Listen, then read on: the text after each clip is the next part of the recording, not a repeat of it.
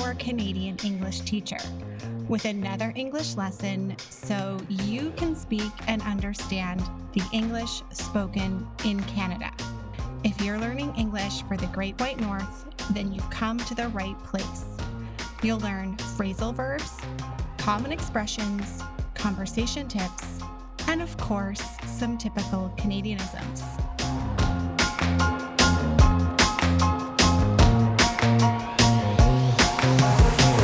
Hey there, happy Friday. Friday is another Fluency Friday 5-minute English lesson. Last week I introduced the concept of fluency one topic at a time. Since fluency is such an abstract concept, it's difficult to know when or if you achieve it.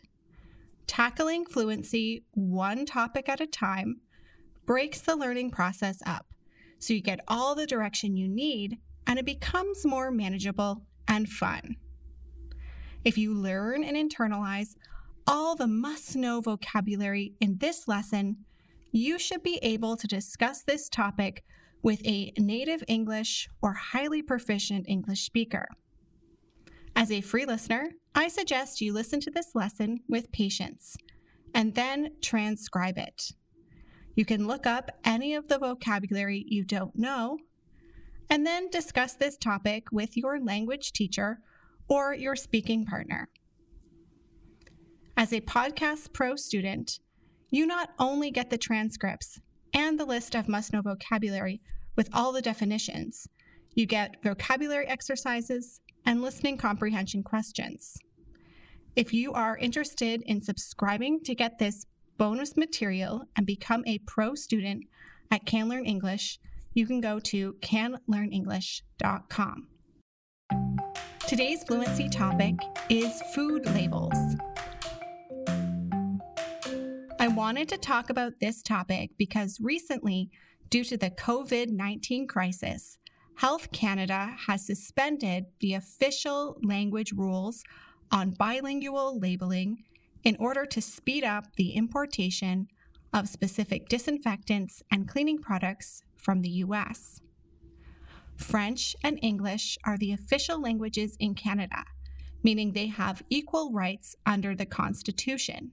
All labels on food items and products must be in both French and English in Canada. The argument is being made that this lack of bilingual labels, which include French, will put French-speaking Canadians at risk. Food labels are important because they provide us with a lot of information about the contents of the food we buy. Manufacturers must follow strict guidelines in Canada so that Canadian consumers can make informed choices about the health and safety of the food that they buy. In 2007, it became mandatory that every packaged food product in Canada have a nutrition facts table. This provides information on the serving size, the calories, and 13 core nutrients, which include fat, saturated fat, trans fat, cholesterol, sodium, carbohydrates, fiber, protein, vitamin A and C, calcium, and iron. The table also provides information on the percent daily value, which gives you an idea if there is a lot or a little of a certain nutrient. There will also be a list of ingredients. These ingredients must also include the components of the ingredients, so the ingredients of the ingredients. These are listed in the order of weight, with the main ingredient first. If you or someone in your family has a food allergy, you can also find this information on the label. There are 10 major food allergens outlined by Health Canada. These are peanuts, eggs, soya, sesame seed, milk, seafood, tree nuts, sulfites, wheat, and mustard. Packaged food must indicate if one of the ingredients is one of these allergens. They must also include it in the ingredients list and make a statement that begins with or contains. For example, if a food contains the allergen of peanuts, it must say contains peanuts. Determining whether or not a product is nutritious can be very difficult. You will likely see two types of nutrition claims on food products: nutrient claims and health claims.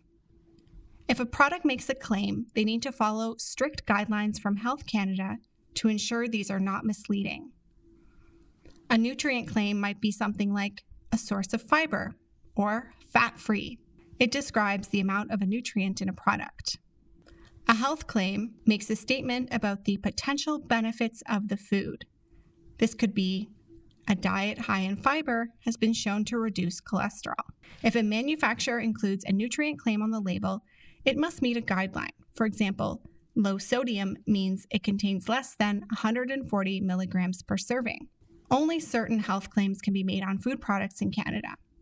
If a manufacturer uses words like smart, healthy, and nutritious, they cannot be misleading.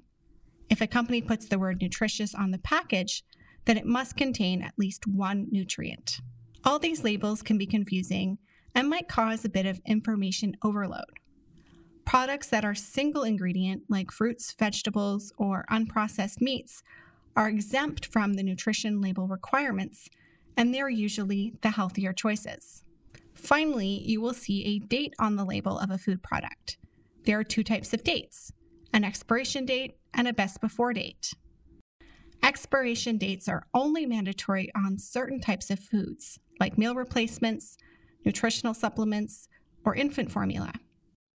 These types of foods shouldn't be consumed beyond their expiration dates. Best before dates will tell you the anticipated amount of time an unopened food product will retain its taste, nutritional value, and freshness, but this won't guarantee the product's safety. Foods that will remain fresh less than 90 days are required to have a best before date. These are foods like milk, cheese, and bread. Many manufacturers will also voluntarily place best before dates on their food packaging.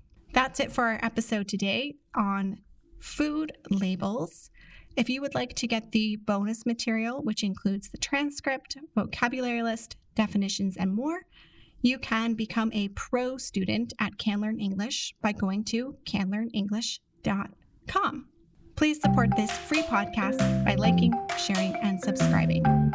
And until next time, guys, bye-bye.